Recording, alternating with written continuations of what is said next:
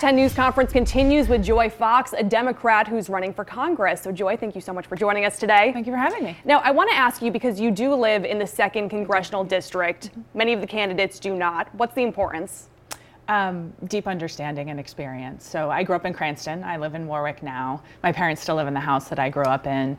I went to Rhode Island College and I run a small business here. And I think that alone gives me just a deeper and a more unique perspective on what's facing the families in the 2nd Congressional District. And in my career, I started as a reporter at the Cranston Herald, and we were just saying that I worked here a little bit on the desk, on the assignment desk.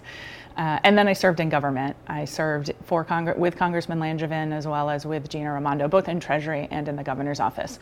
So for 3 reasons: my lived experience here, my commitment to really getting deep into the community as a reporter and listening, and then working to make a difference on behalf of all Rhode Islanders serving in government, and now running a small business here and trying to be a part of the economic force in Rhode Island. Now, as I mentioned, some of the candidates that are running for the same seat have no real experience with the district, at least living there. Should they be running?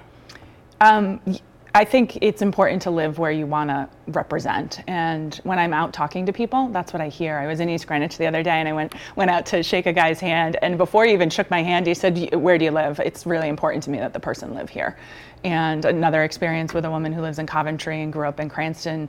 And she was, how can you possibly think that you know who we are if you're not part of the community every day, if you're not waking up here, walking your dog here, and just being out in the coffee shops and so on and so forth, because that's where you hear so much, right? That's how you learn your community and understand what the challenges are, but also the successes too. So Joy, those people that you spoke to, clearly not the ones being polled by the Boston Globe, because that poll came out and it showed that Allan Fung is really leading the race right now, and one of the major reasons is they're saying that he's appealing to these independent candidates. Can you appeal to those same voters? Yes, most definitely. How so?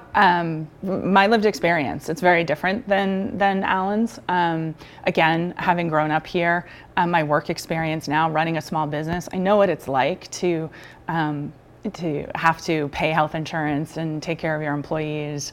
And it's both terrifying and exhilarating all at the same time to run a business, but that alone sets me apart from Allan, in addition to my experience. I mean, I've worked in every office that he's either held or that he's wanted. I've worked in a Treasury, I've worked in a governor's office, and I've worked on Capitol Hill in Washington, D.C. So I know I can hit the ground running, and that's also what makes me the most competitive Democrat against him. So why does it seem like voters, independent voters specifically, are favoring him instead of you? I don't think there's a wide margin there. I think once we get out there and start really talking to people, one thing that I do find too is people haven't started paying attention. I was out last night talking to people and I said, "What have you thought about this race in general?"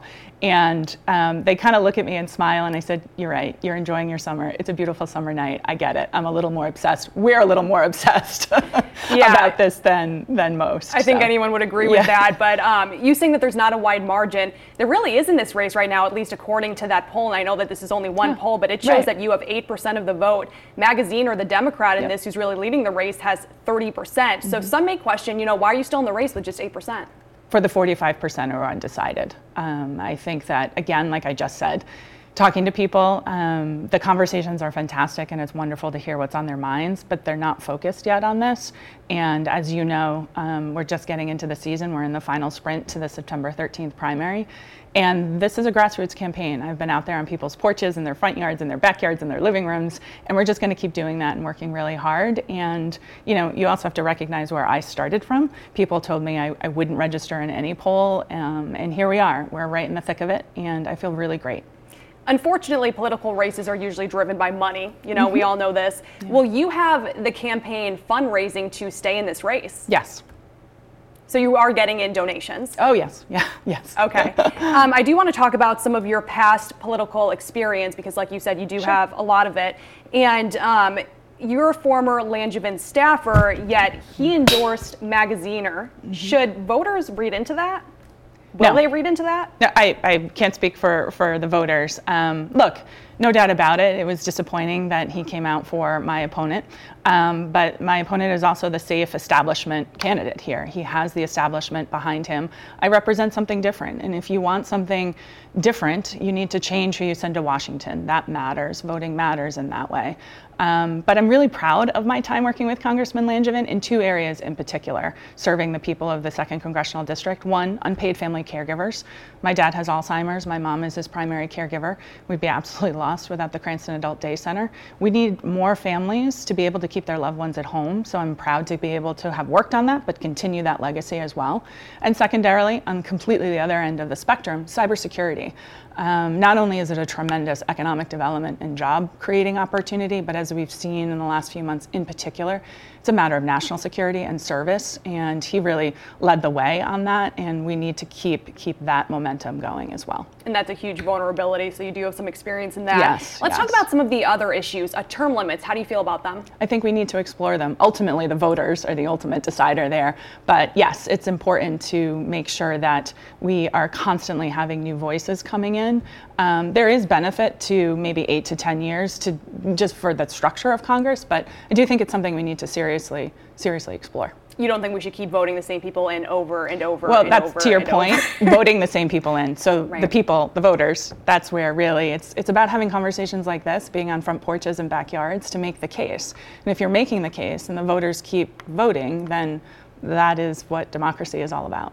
Okay, so it sounds like you're in support of it if voters are in support of it. No, I'm in support of term limits and exploring it separate and apart from the voters. I'm saying the ultimate decider is The obviously gotcha. the voter. All Yeah.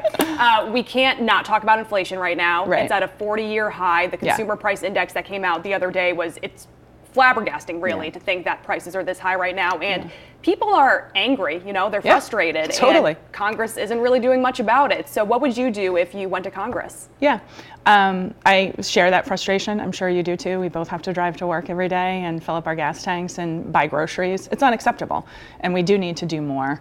I talk to my friends all the time. My friend's grocery bill doubled the other week. I've got a friend who's become remarkably good at managing her Stop and Shop gas points, for example. But there are two tracks that we need to take care. One is the short term. Look at windfall profit taxes. Look at price gouging. Look at some of the things that worked for families during the pandemic, like the child tax credit and paid family leave, extending those. But then we also need to look long term. And I believe this economy will be in transition for a very long time. So what we need to do is make sure that Rhode Islanders are prepared for that continual transition. And for me, that's making sure our education system is strong. That's making sure that we have paid workforce development opportunities, paid apprenticeship programs. And it also means tackling affordable access to healthcare as well. All of these things drive up into a long-term, strong economy, and that's what we need to be focused on. So both short-term measures, but then looking out long-term as well. Now, a lot of people are blaming Democrats and President Biden for inflation and just the cost of everything right now because that's just how it works when you have Washington there and they're not really doing much. And a New York Times poll found 64% of Democratic voters want someone other than President Biden to run for office in 2024. How do you feel about that? Look, I think this is an incredibly difficult time to lead. We do have to look at some of the successes that he's had in terms of the ARA money that came into Rhode Island that helped here with our own state budget, the infrastructure bill. But no doubt about it, there's more work to be done. And if he decides to run, again, I think it's up to the voters to decide and for him to make that case. Did you vote for Biden? Yes. Do you plan on voting for him again if he does run? I think so, yeah, right now. I mean, a lot can change, but yeah. Would you like to see another Democrat come out? It's too soon to tell. I'm focused right now on this race. Okay, let's get to some more of the issues. We have about 1 minute left. Congress recently passed some gun legislation, and it was the first legislation with gun control that's been passed in a very long time. What would you do if you went to Congress? Continue down that road. We need to continue to strengthen gun safety measures at the national level. An assault weapons ban, a high-capacity magazine ban as well. And we've also done some great work here in Rhode Island, so we need to take those successes again and bring them down to DC to show people how it's done. I also think, this is This is a devastating problem that we need to solve. When the Texas school shooting happened, I've got a nephew who's going into kindergarten next year, and my sister-in-law texted me and said, we have got to solve this. So I think it is on all of us to look, there's a couple ways to do this in our community, making sure that we're paying attention to each other and talking to our neighbors, making sure that community sports are there, especially around mental health, making sure too that we're collecting the data that we have to make these cases to say this is why this keeps our communities safe. And those are some of the things that I'd like to tackle. All right. Well, thank you for joining us, Joy. Great. It's been a pleasure having you, and Thank you. hopefully we got some information out there to voters today.